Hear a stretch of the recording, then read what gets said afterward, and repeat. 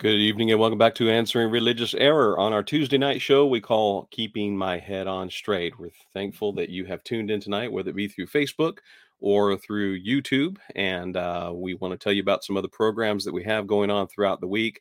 And we'll, of course, remind you that tomorrow is our Wednesday afternoon live Bible Q&A, which you can be a part of if you'll just send any questions that you might have to questions at answeringreligiouserror.com.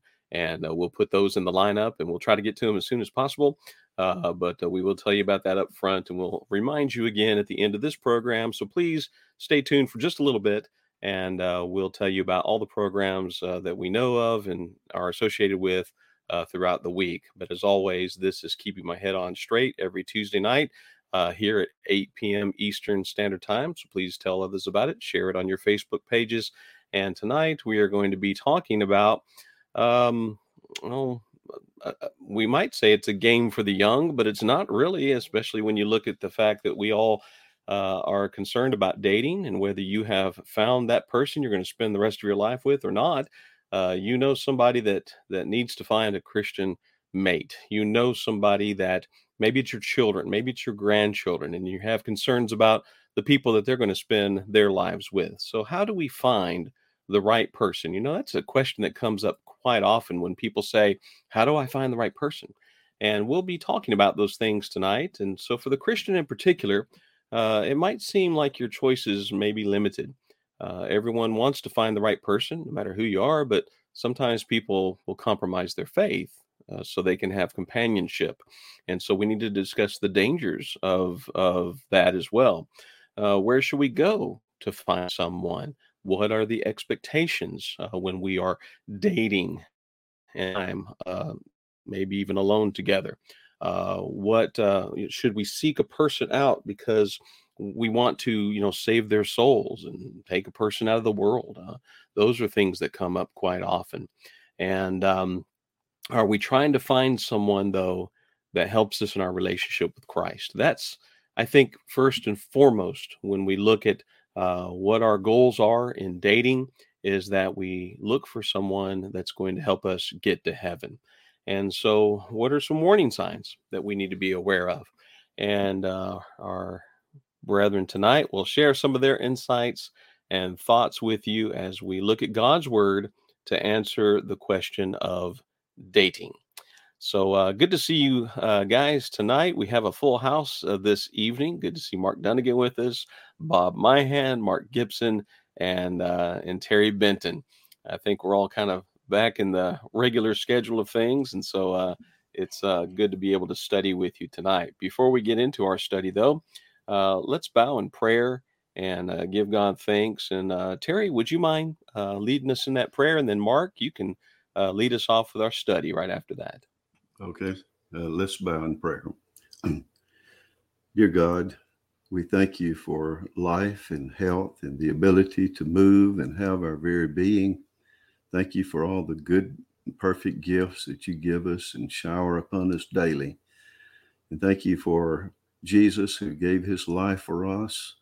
Thank you for the church that he purchased with his own blood. And thank you for the Holy Spirit that revealed your word. Help us to be wise stewards of all of these spiritual blessings in Christ and help us to share the word of God with those who are hungry for truth. And pray that there will be those who are listening who are hungry for truth. Help us to be wise to share it.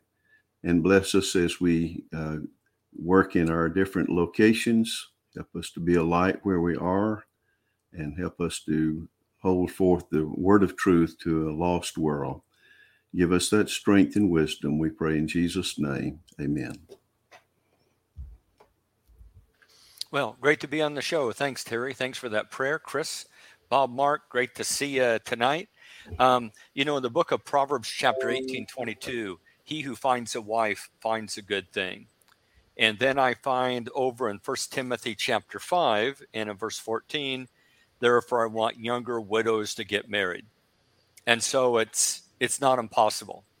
And I hope those listening tonight, or if you know someone who says, man, I've been looking, I can't find anybody. It's generations before you found people to marry. And the Bible assumes that he who finds a wife, that this is not an impossible task. And as Chris noted, you might say, okay, but I'm a Christian, and so my choices are more limited. You want them to be more limited. Okay. All right. It's just kind of like, Chris, if I go to the Dollar Tree, I'm probably not going to, I don't buy a whole lot of stuff at the Dollar Tree, okay, or at the dollar store. And so if I go there, there might be a couple of things I can find, but my choices are pretty limited there. Well, yeah, because it's a Dollar Tree and I'm looking for something a little higher quality than what's there. And I think that's the same thing with the book of Proverbs, chapter 31, speaks of the worthy woman, and it speaks of her husband that he's known in the gates. You're looking to, if you're a man, you're looking to find that woman that will help you be known in the gates and will help bring about the best in you. And so, Chris, let's toss out that first question tonight. Here comes our first dinner roll for the evening. Be ready. There, Mark Gibson got it there. Okay, Bob, you got a little slow on the draw there. Okay, how do you find? What if we've all heard this from people, Chris, and a lot of this too is for our audience. Young people are going to ask them too, and so we're kind of like, how would you answer a question like this if someone said, "Well, how do I find the right person?" And what do you got, you guys, as we start out tonight on that particular question? We need to make sure that first of all, that we associate with the right kind of people. If you associate with the wrong kind of people, you're gonna choose a wrong wife, a wife that is not going to be helpful to you. 1 Corinthians 15:33, the Apostle Paul says, "Be not deceived, evil communications or bad company," in some translations, corrupt good manners. And so first of all, we need to make sure we have around us people who will be an encouragement to us, people who will not have a bad influence on us. You don't want to associate with people who tell dirty jokes. You don't want to associate with people who drink a lot of alcoholic beverages or who go to dances, use bad language or laughs at those who worship and serve God. These people should be crossed off our list. We need to go to those people to take them the gospel, but we don't need to be engaging in everyday activities, I don't think, with those people any more than we have to for our job, etc., or at the market. And our closer associates should be people who are going to be an encouragement to us, and that's where we look for a wife. The associates that we have made that are going to be an encouragement to us. She may be a Christian, she may not be a Christian, but if she's not a Christian, she's one who wants to be, and she wants to be an encouragement to me. She wants to help me go to heaven, and she wants me to help her go to heaven. That's the kind of person I need as a wife. I think first of all, what we need to concentrate on is, am I going to be the right person? I'm looking for the right person, but am I first of all the right person for somebody else that's looking for the right person? So am I the right person for them? When a person is looking for the right person and they're not themselves the right person, they just want somebody that's going to pick them up and maybe help me be a little better, you may find yourself dragging the right person down, and then you've not accomplished anything. What you've got to do is be the right person first, and that will attract the person that you're looking for, the right person, because they're looking for a companion, as Bob says, somebody that is not going to corrupt their good standards. You've got a good standard. You've established the good standard.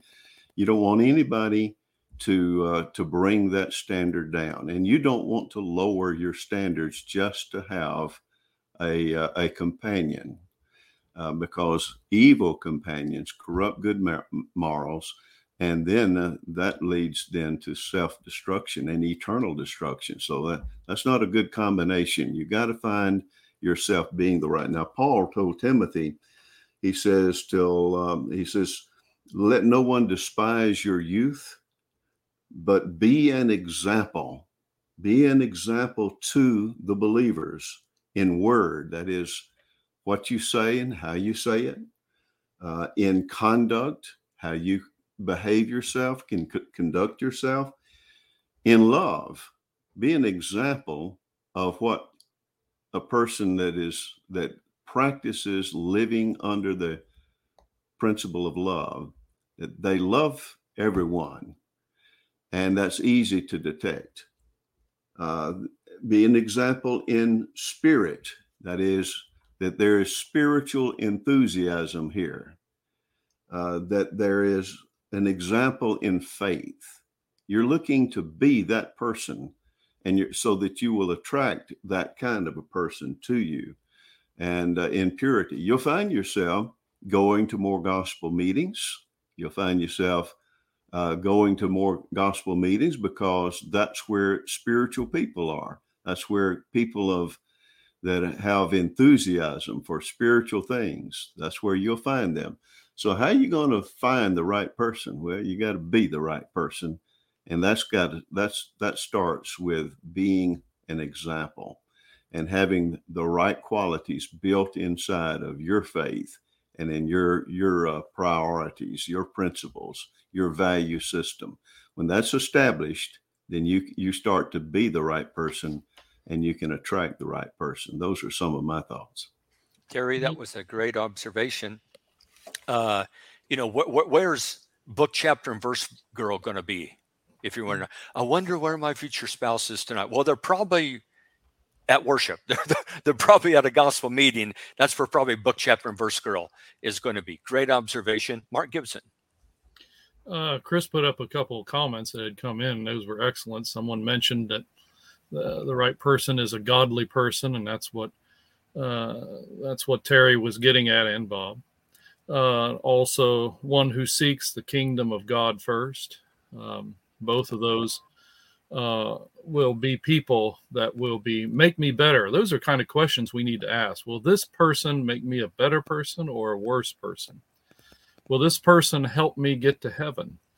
I think about what Peter wrote there in 1 Peter chapter 3 to the husbands, verse 7. You husbands dwell with them, with their wives, with understanding, giving honor to the wife as to the weaker vessel, as being heirs together of the grace of life. The idea is that we walk together the same direction.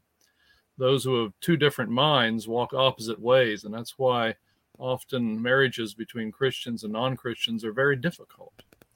We want to walk the same direction so that we can be heirs together of the grace of life. And I need to think, is this person going to be the kind of person that will help me gain eternal life, and that I can help them gain eternal life? Or are we of different minds? There's a red flag, and we'll be talking about red flags eventually, but that's a red flag there. We need to talk, we need to listen, we need to watch, we need to know who's that. We thought about, Bob mentioned associating with good people. Well, what kind of people do he or she associate with? What's their friend structure look like? Well, that's the kind of people they like to be around. Is that the kind of people I want to be around? What about their family?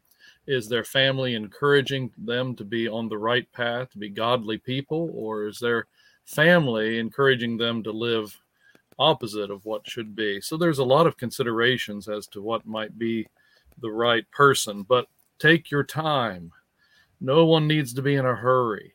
Be selective. This is one of the most important choices you would ever make in this life. And may I say, not everyone may want to make that selection. We're talking about dating, looking for the right person. And we know the Bible in Genesis, God said it's not good for man to be alone, but not everyone chooses to do that. And if you're single and desire to stay that way, that's fine too. Jesus was single for 30 some years and did a lot of great things. Paul was a single man, and look at the great things he did. So don't feel pressure to have to go out there and make a decision right now, because pressure can make a person make the wrong decision. And a lifetime is a long time of regret. So be very, very careful that if you want to make a decision to have a mate, you make the very best decision you can do so, and take your time and use all godly principles in doing so. I'm not trying to discourage young people from, seeking those relationships, but understand too that you need to develop your character in a godly way in order to be that right fit for someone else. Obviously, a conversation like this isn't about casual dating.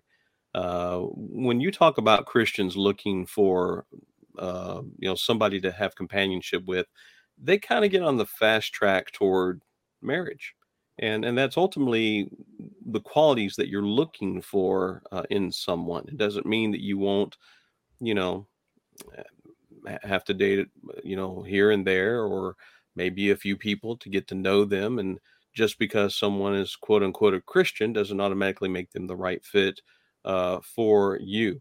There are, of course, guidelines that must be followed in regard to the relationship that you share with someone. You don't have to, live with someone to know what they're like. You don't have to have a sexual relationship with someone before you're married. The bed is undefiled in marriage, as Hebrews says.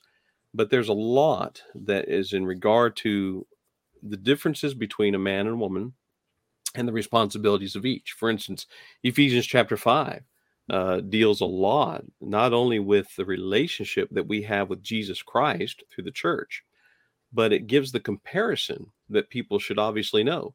Husbands, love your wives as Christ loved the church and gave himself up for her. It's a very sacrificial kind of relationship. And for women, that's the kind of man you want to find. But the same is vice versa. I think we mentioned Proverbs 31 earlier in the lesson.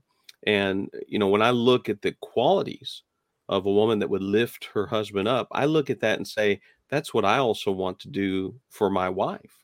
I want to have the same qualities that woman has in Proverbs 31, without, of course, the obvious exception to those things. Ephesians 5:33, however, let each of you love his wife as himself, and let the wife see that she respects her husband. Okay, we look at the command, wife, respect your husband. Well, are you a husband that she's going to respect? And, that's a give and take. It's not just following a set of commands. It's about putting ourselves in a position to make sure that I'm a person that she will respect. And, when you look at this fast track to marriage, I just have to say, in my own example and relationships, I joke about it, but it's kind of true. I met my wife in the church.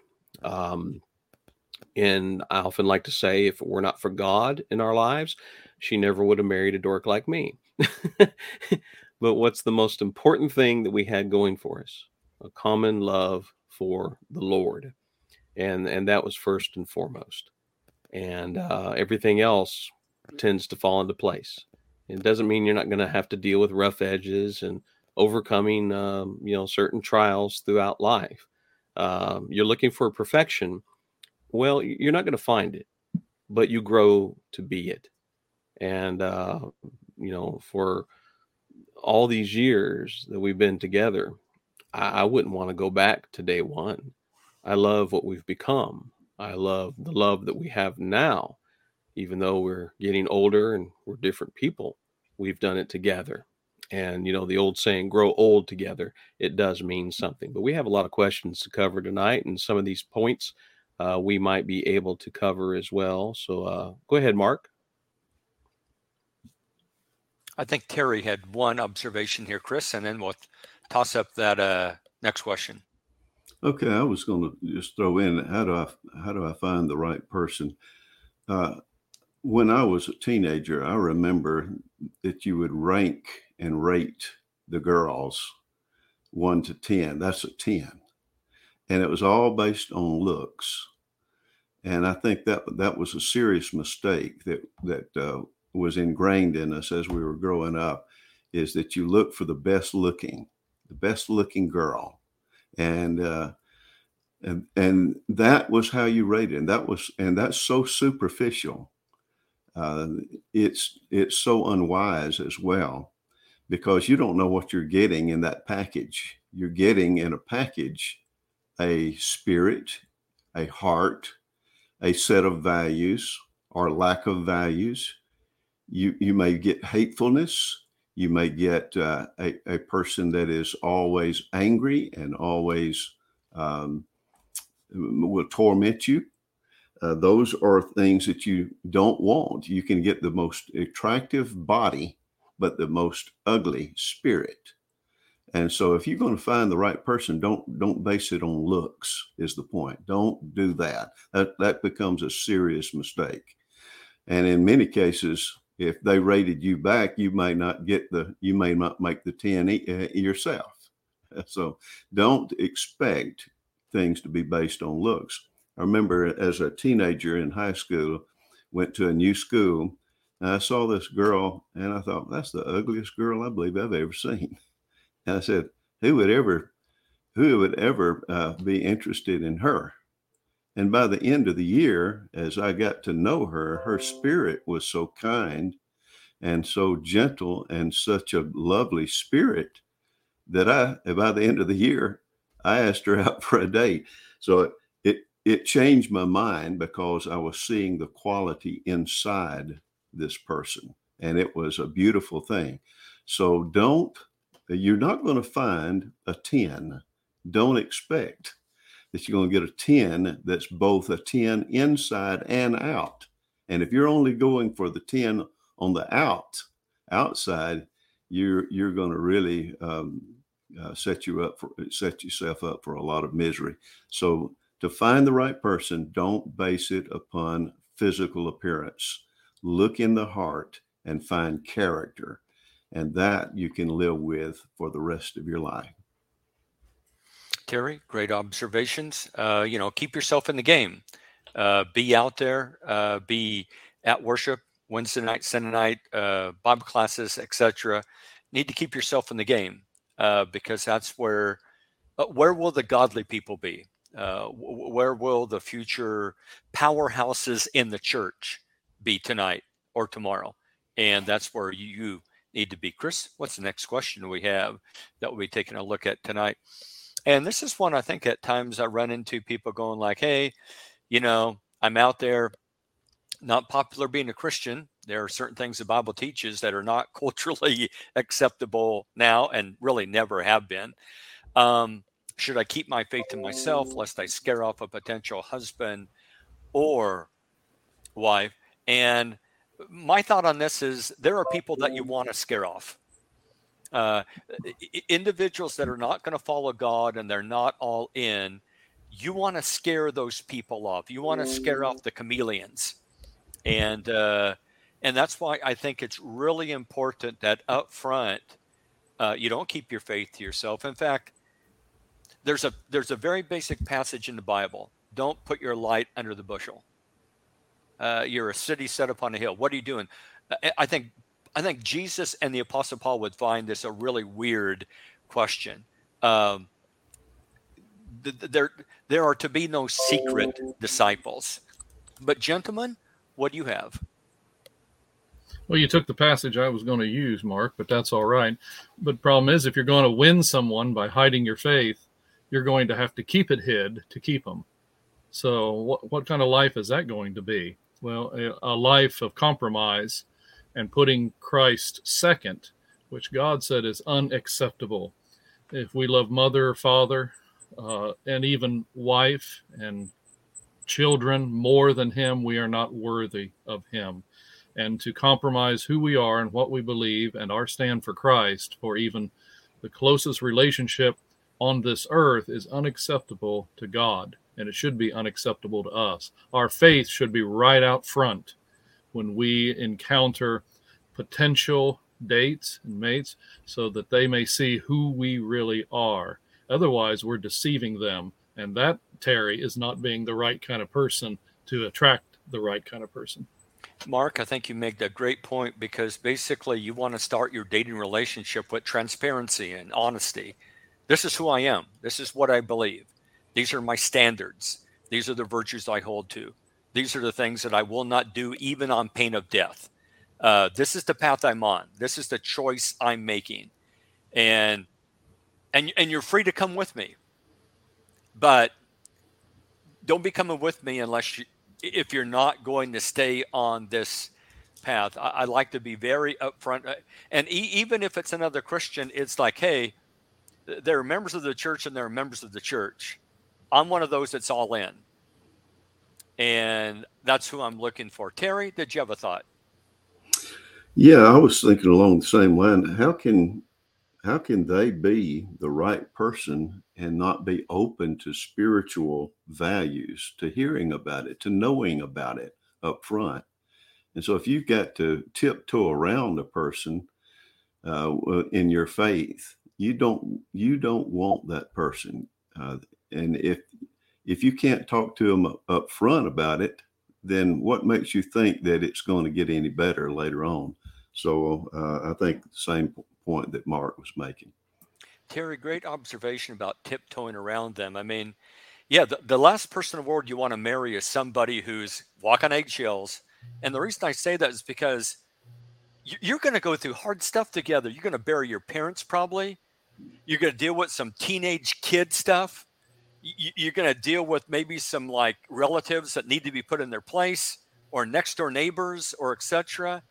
And if you got somebody that, don't say anything, well, it just reminds me of my cousin who had to kill a rattlesnake in her yard one night because it killed her cat, and her boyfriend stayed at the kitchen table and stayed inside. And when she came back in, she thought to herself, as he said, "What was happening outside? Time to get a new boyfriend." That's what was happening. You want somebody who doesn't wilt when the chips get down. Bob, you got a thought? Yes, I would ask this person who might ask this question: would you want somebody who kept her faith to herself so as not to attract you? Would you want somebody to keep their lack of faith to themselves? We've got to be open. There's probably, this is the second most important decision a person can make. The first, of course, is to become a Christian. And the second is to find a spiritual mate, spouse, whether you're a boy or girl, who will help you go to heaven. And we all need all the help that we can get. Our main source of help, of course, is going to be from God through His Word. But we also need somebody to stand by, study with us, and to help us come to better understand that Word, and to help us to apply it consistently to our lives. And especially do we need to make sure that we're going to not only have a shared faith, but we're going to share that faith with our children and hope to have the most positive influence we can on them. Chris, I don't know about you, but I think on this question, there are people out there, Chris, and there might even be some professed Christians out there, but when you're young, there could be people that you're dating that are kind of gonna, I think they're going to push you a little bit. Like, you really believe that? I see you put on a good public walk. What do you like in private? Is that really your standards? Because I think you will encounter people that basically they're going to test you on this. And that's why you need to be up front and you need to stick to your guns and hold to your convictions. Because you want to marry somebody who loves God more than they love you. And you want to be a mate like that too. Is that I love you, but I don't love you more than God. And Right. because of that, I will always treat you in your best interest. And I'm all in. Chris, I like what someone said. Marriage is a zero-sum game. You either play the game or you don't. There's no halfway being married. There's no, you go in it like, I'll see what it's like in a couple of years. No. You go in and say, I'm in for the long haul. I'm in for life, and no halfway thing. And that's the only way it works. Right. And that's kind of the problem with the question like this is you've got two issues. We'll start at the end of it. You know, a potential husband or wife, well, they're going to want to know everything about you, including your faith. That's going to, if they are thinking potential husband or wife, they're also thinking these things as well. The problem is people get themselves into a disagreement. One person will share their faith, the other person will back down. And that brings us to another problem of the first part of this question. Should I keep my faith? Well, that's the problem. That's not faith. That's not faith in God. There's an old saying that you want to find somebody you can bring home to mom. Um, you know, well, is there somebody you can bring home to God? Our Father in heaven. And if that's something that you can't share with somebody else, um, you got other things that need to be worked on. But Yeah, what and else do we have, Mark? well, and how about this question? Will they bring you home to God? Yeah, absolutely. Because, yeah, have you just married friend or foe? Mm-hmm. Because a mate can be the best friend you ever have, and a mate can be the worst enemy. Well, Is I it think it friend or leads into foe? this next question pretty good Yeah. too, because when you don't know somebody, we have to beware. We have to look at the signs. Mhm. And why would you keep something good in your life away from somebody? Usually people hide the evil. Mhm. Why would you hide the good? That just doesn't make any sense. I would say first, one red flag is if someone's trying to get you to compromise your faith in some area. They're kind of pushing the boundaries. We can get into some physical intimacy because technically, we're kind of already promised, all that. A chameleon, that's a chameleon right there, and call him on him or her on that, and say, "Get behind me, Satan." Yeah, see what they do on that one. But I would, to me, Chris, it would also be things like, what's their attendance like? What's their attentiveness in Bible class? What sort of questions do they ask? Do they say anything? How do they behave in private? And I don't know, the other thing, Chris, to me is, and maybe it's just me, but if I'm going out on a date, I'm somewhat expecting the other person to have their best foot forward. And and if it's a kind of an epic fail of what they're putting forward, I mean, that to me, that's some guy shows up, hasn't bathed or brushed his teeth or combed his hair or whatever. That is that the best? I mean, okay, kind of keep in mind, okay, if this is the best, then okay. Mark Gibson, you got any thoughts on this? Well, I pick up on one thing you said there. Who are they like privately? Someone once told me that if you want to know who a person really is, watch them when you know they don't know you're watching them. In other words, watch them with their friends. Watch them when they're in certain situations. Now, I'm not saying spy and all that. Well, maybe I am, but the idea is, and even if you know someone that knows them and they can let you know, well, this is this kind of person. If you mention I'm dating so and so, and they give you, really, that might be a red flag. I never would have thought that, they said, or find out. Sometimes a person's real character will come out in times of stress, times of anger, times of fear. You will find the real person, because all of a sudden what they may have had hidden comes out because they can't hold it anymore. And the language they use, the attitude they show, and all that may show you the real person inside. It may be a wonderful thing that they handle it just the way you would want them to handle it, or you may say, "Whoa, I didn't really realize that was the kind of person they were in those situations." Because, like you said, marriage, you're going to have a lot of stressful situations, fearful situations, stressful situations, and you need to know. And that doesn't mean people can't change and mature and grow, but you've got to start with something. A good path, a good mind, a good heart.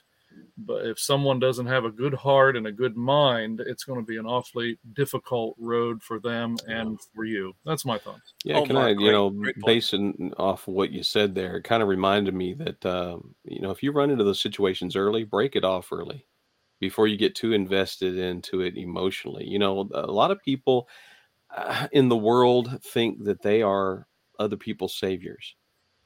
Sometimes girls think they're going to change a guy or vice versa. And somehow or another, we want to waltz in and make this person a better person. Why do you put that kind of expectation on you? You'll make them a better person throughout time, but why not start with a good pattern? What is it about the bad boy or whatever that seems so attractive to some people? What is it that made you attracted to somebody that doesn't treat you or others right? And like you said, Mark, just observe them with other people. Well, they don't treat me like that. Well, why would you want to spend time with somebody that treats others badly as well? It's not just about you and how they treat you. And maybe they give you everything you want, but how do they treat children? How do they treat the neighbor's dog? I mean, there's characteristics in a person's life as to how they react when they're driving a car, or something like that. Watch their behavior and their demeanor in all things that they do. Chris, those are great observations, particularly like if you're on a date and things don't go well, that's the best thing that could ever happen. Like flat tire, your reservation is lost, the meal was horrible, whatever. You want that. You want that happening at some point to say, okay, how are they going to react to this? You also want them being at services, Chris, I think, and you want them hearing a sermon that hits them the wrong way. You're going to want to see how open are they to truth. You want that as well. And then, Chris, there was another, oh, how do they get along with their parents? Sometimes you run into people like, oh, I got this boyfriend or girlfriend, and she doesn't get along with anybody else, but she treats me great. Lie. No. There's nobody like that out there. Eventually, they're not going to treat you great. You don't switch it off on and on like that. And so I think, Chris, that's a great point. What do they say about other people? What do they say about their parents? If they've got chaos in all their other relationships, they're just a little tornado coming through, okay, you're going to get caught up in that. Terry, what do you got? Well, I'm thinking about where do they go? If you start out with church, we mentioned that you go to church, but you find out they're a fake on Friday night because they want to go with you to a bar and drink alcohol and loosen their inhibitions, and they want to take you into a private area where they can get you into a compromising situation. So the red flags are all over the place with that. So where do you expect, do they have personal boundaries about where they would take you and where they would expect you to go along with them? Red flags would be drinking, would be loosening your inhibitions about fondling one another before marriage. And so there are a lot of red flags that I would suggest, but church on Sunday and then the opposite on Friday night when you might be the date night or Saturday, where these compromising situations just don't mesh with spiritual values that you say you're devouring at church, and you're wanting that to be the spiritual life with this partner. If it doesn't match up, then that's a red flag. I just want to say, get back to something you said earlier, Mark Dunnigan, and something that Terry said there. If you're on a date with somebody and you discover they're wanting to explore your body rather than your mind, if you're the girl and you're not driving, have him take you home. If you're the boy and driving, and this has happened to you, take her home. And so we don't need to be dating people who want to explore our bodies, as Terry said, fondling. We want to explore their minds, and we want them to explore our minds.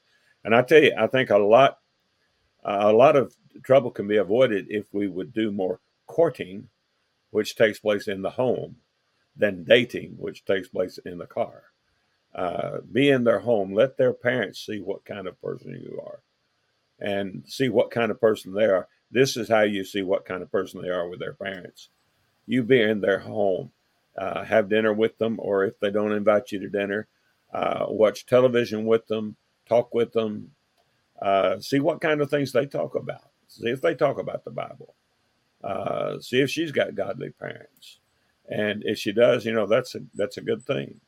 And so we just need to, there's no way you can know what's inside a person if you don't explore their minds. And as Terry pointed out earlier with reference to the girl that was not physically attractive, he found out later that she was very attractive spiritually. And that's what we need to seek. And the only way we can do that is by exploring one another's minds and comparing what we see with what the Bible tells us. Yeah, how deep are they? And I think you can find out there.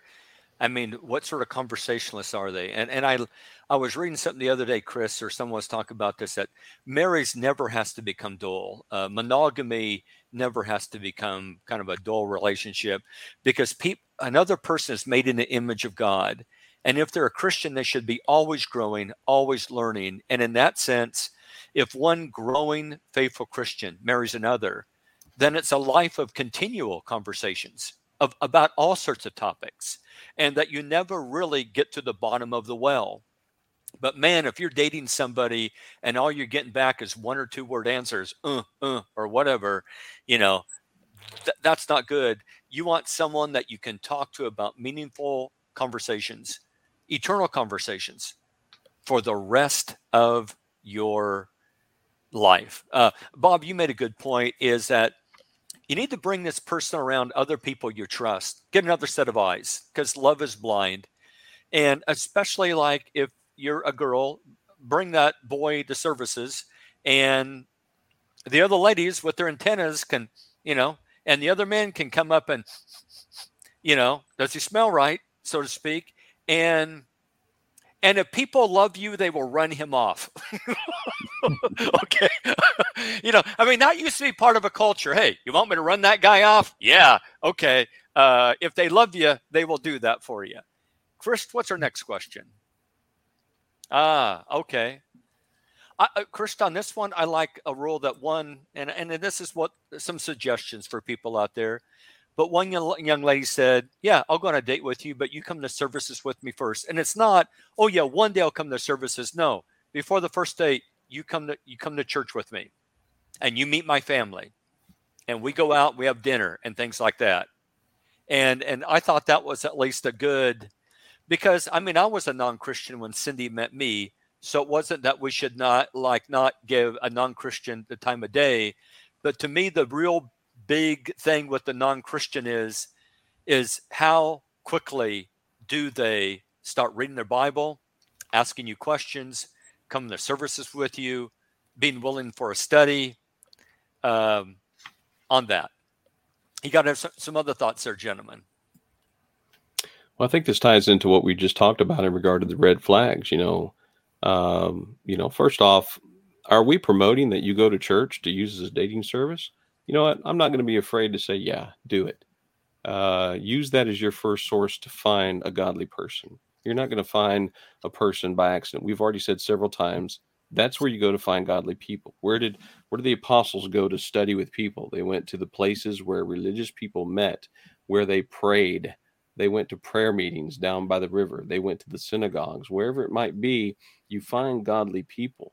And therein, you'll find people that have a common interest that you have. If you go to the bars to find a person, that's the kind of person that you're going to find. If you go to sporting events to find a person, that's the kind of person. I'm not saying anything's wrong with sporting events. I'm just saying, look at the priorities in a person's life. And if a non-Christian wants to date you, your boundaries or expectations of them, well, they're not going to have the same principles and goals of sexual morality. We've already talked about, a hands-off kind of policy here. I know our world doesn't like to hear things like abstinence and things like that. They're trying to, pardon the expression, but, use safety when it comes to sexual relationships, even in youth. And it should not be that way. And parents need to do a better job training their children. That's where they get it in their, in their homes. But at the same time, you have folks in the church that are concerned about your soul salvation, and they are going to guide you in the right way. So your boundaries and expectations should be a resounding no. This is not what we're going to do. This is not how we're going to behave. And if you want to touch me in a certain way, if you want to spend time with me in a certain way, then this is what our end goal is going to be. Because as Christians, as I said earlier in this program, we're kind of on a fast track to finding out whether or not we're marriage material. You know, some folks go to schools that are kind of guided by religious principles. And, you know, the joke is to go to get your or your MRS degree. And you know what? We joke about it, but it's a good thing when Well, you can that's go the to places, sir.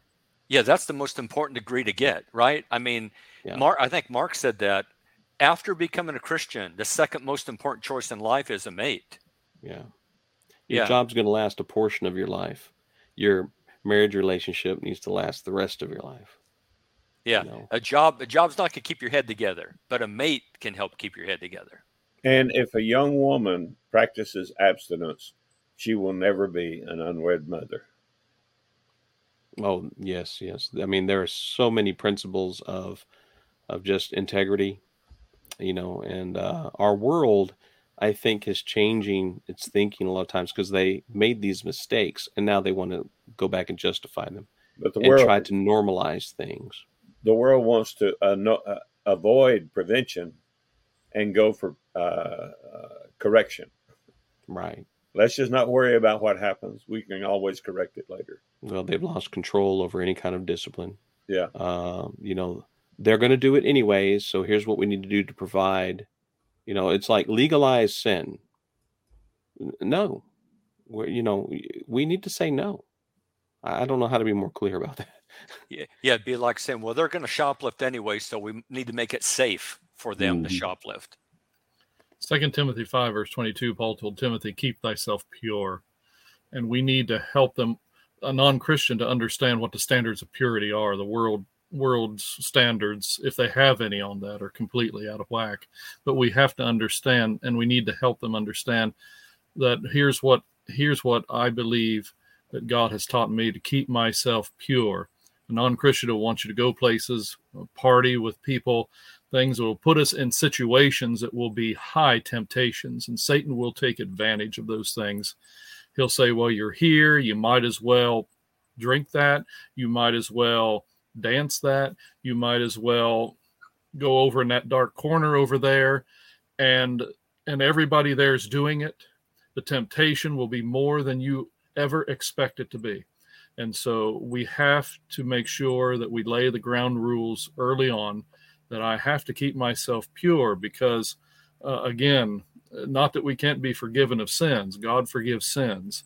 But living with regret, I shoulda, coulda, would have done differently if I had known, or if I'd thought, or if I'd listened to my parents. You don't want that.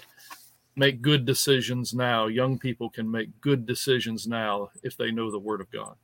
Mark, great observation. I would have people read 1 Corinthians chapter 6 on a lot of people don't realize, and the Holy Spirit makes a great argument concerning fornication.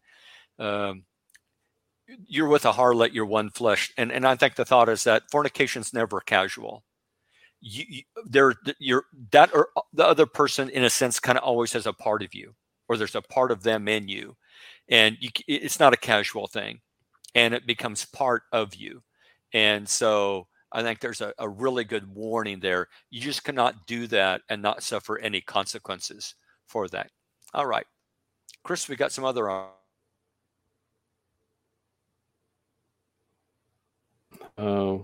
We are quickly running out of time, so we'll go to our last question and try to incorporate some thoughts as we wrap up our program this evening. You know, Chris, I had two thoughts on this one.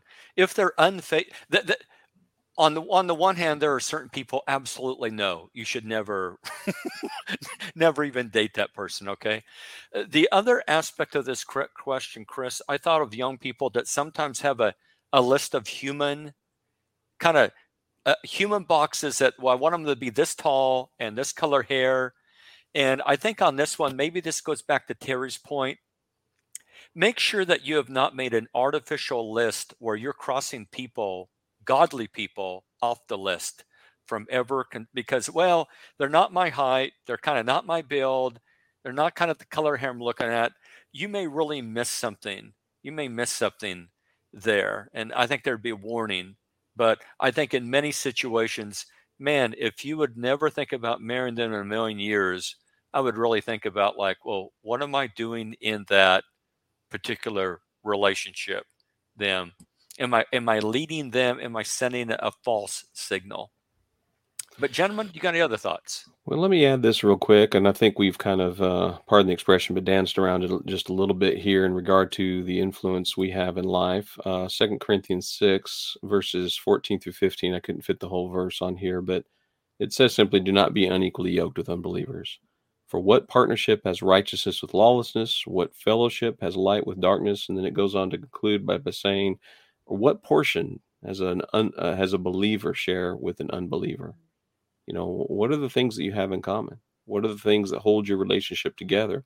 Because if it's those childlike things, the things that you had fun in your youth, you'll grow old and tired of those things. If it's looks, as has already been mentioned, that changes. I tell you, and I'm not saying this bragging, but I used to be a lot better looking than I am now. It takes a lot to hold it together because I want my wife to That still. doesn't surprise me, Chris. I'm looking more like Bob every day. Couldn't look But in like all I'm seriousness, fast. we're those things, they go by the wayside. But who you are and your character and your belief and your faith, you will carry that with you through eternity. And so start working on that now. There are some young men that want to be preachers and elders, and they know that there's certain characteristics that they should have, qualifications, especially for elders, marriage being one of them, raising godly children as well. And if a young boy wants to be an elder in the church, start young. Seek those as your goals, because there are women out there that want to have those goals as well, and they want to be, as God created woman, to be a help meet for man. And he leaves father and mother and cleaves to his wife. It's a beautiful plan. It's the oldest institution that God has created. Marriage was created before the church, in a manner of speaking. And God saw the wisdom of putting man and woman together from the very beginning. And they are going to help each other strive to have a home in heaven with God someday. Chris, those are great observations. The passage you tossed up there, 2 Corinthians, I know some people over the years have said, well, that doesn't really apply to marriage. And you go like, well, wait a minute. Marriage is like the closest yoke that you're with anybody in life. I mean, if that applies to like getting involved with people in the wrong business or the wrong friendship, then man, it has to apply to marriage, because I don't know of a closer yoke than the one where you're with Jesus. And the second one is the person you marry. So I don't know, I'd really have people like reconsider that if someone's telling them that. Well, it's like I mentioned earlier in the lesson, Ephesians 5 is talking about Christ and the church. But what's the comparison? The marriage relationship between a man and a woman. When I looked up verses for this lesson, I've got page after page after page about dating. Well, every verse isn't about dating. A lot of the verses center around friendship and the importance of friendship. And let me tell you something. You want to marry your best friend, because that's the person you're going to spend the rest of this physical life with. You want to marry the person that you're closest with and have the most common interest with. And that common interest, first and foremost, better be God. And everything else will fall into place. Well, what are some other thoughts we have before we wrap up our program tonight, as we're out of time? Yeah, absolutely, Chris.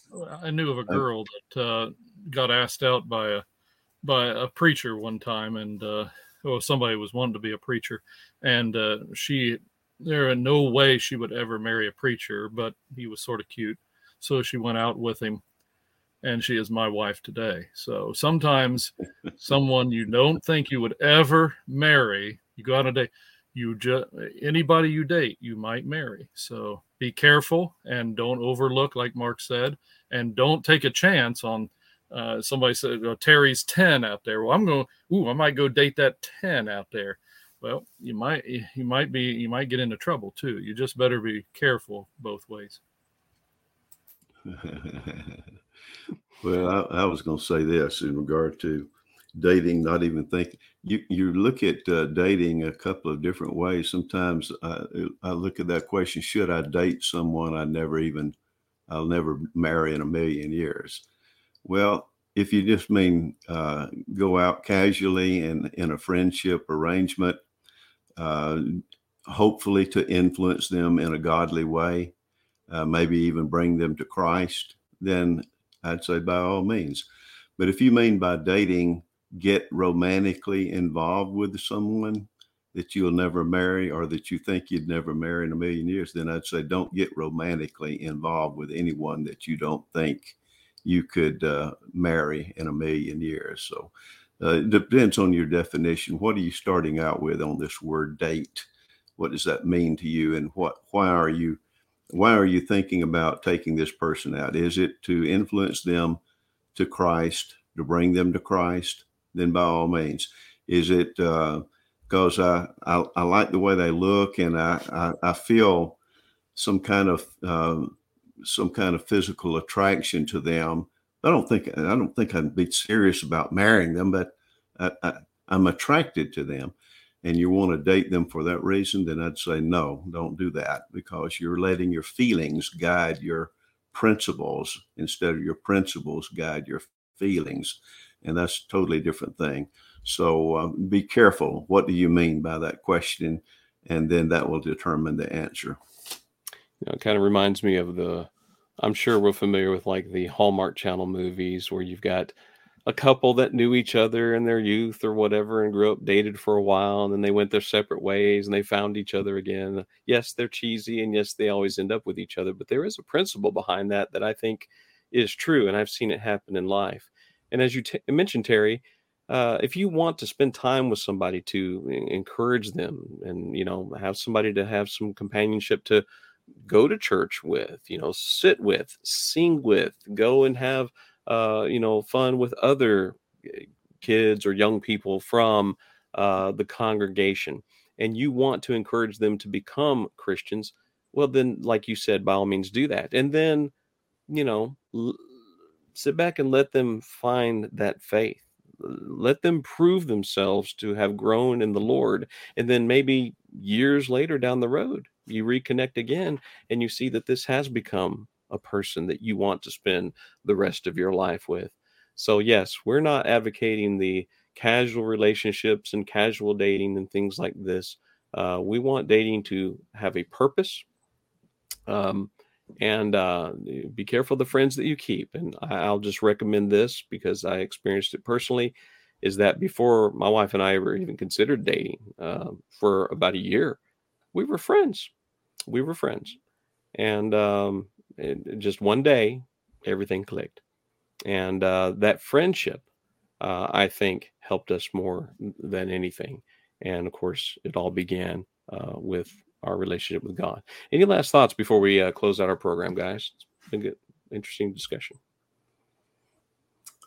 I think we've covered every base, and I enjoyed it, guys. Okay, and just to answer Brian Garlick's question, I happen to watch with my wife because sometimes you have to sacrifice, and sometimes you have to maintain a loving relationship. And so, yes, I watch Hallmark movies. Do you watch Lifetime? Yeah. What's that, Bob? Do you watch Lifetime? No. Do you draw the line there? I draw the line. You're a better man than me, Chris. Maybe we should send Brian like a box of Hallmark movies or something like that. Or is there a Hallmark movie of the month club? That we could send Brian. That would probably be a great Christmas present. He would probably really enjoy that. We'll get together and have a little Hallmark movie powwow. That'll be our next study. But and since we're talking about it casually, even that channel is starting to get more worldly in a lot of the things that they do. And so have to be careful of the entertainment and the things that you do enjoy. I hate to put a bad damper on some of that kind of thing, but yes, it's hard to find godly relationships in our world today. So you're going to have to stick with godly people. Well, guys, it's been a good night, good discussion. There's certainly a lot more that we can say. We've had a lot of good comments in the chat, so go back and read some of those if you'd like to go back and see this program again. And we hope to see at least some of you tomorrow on the Wednesday Q&A. Well, we hope that you'll join us for that Q&A. If you have a question, don't forget to go to Answering Religious Error, and you can bring up the questions at answeringreligiouserror.com. There you go. Email us at questions@answeringreligiouserror.com, and we'll be happy to add your questions to the live Bible Q&A every Wednesday at 12 noon. And also, we have some other programs that we'd like to make you aware of throughout the week. Of course, Bob Myhan has his program called Bob's Bible Basics, Monday nights at 8 p.m. on YouTube and Facebook as well. So just look at Bob's Bible Basics. On Thursday evenings, you can find godly women who are studying God's Word, much in the manner we are. Older women likewise. It's Thursdays at 8 p.m. Eastern Standard Time. And again, you can find women, a program for women by women, and it will encourage you in your faith. And then you may have heard Mark refer to a story about, having to go out and deal with a snake in the yard. Well, he tells an extended version of that story on his program called the Daily Answer Podcast. And that comes to you every day. You'll have to go back about, 60 episodes or so to find it, but it's out there somewhere. But every day, Monday through Friday, you'll hear Mark Dunnigan starting as early as 5 o'clock in the morning. Just go to your favorite podcast platform and tell it to play the Daily Answer. And Mark shares with us stories about life, his childhood, but most importantly, making a Bible connection to many things. I think today was his 66th episode. So he has really done a lot of good work for Answering Religious Error in doing this program. So find the Daily Answer, start your day, and end your day with the Daily Answer. And of course, podcast wise, you can find this program on your favorite podcast platforms shortly after this program airs. So we hope that you'll tune in again and listen again at some of the things that we had to share and comment on those. Just send us a message at questions@answeringreligiouserror.com. We thank you for tuning in tonight, and thank you for coming and being with us each week. We'll see you tomorrow on the Wednesday program, live Bible Q&A. Until then, have a good rest of the evening. We'll see you next time right here on Answering Religious Error.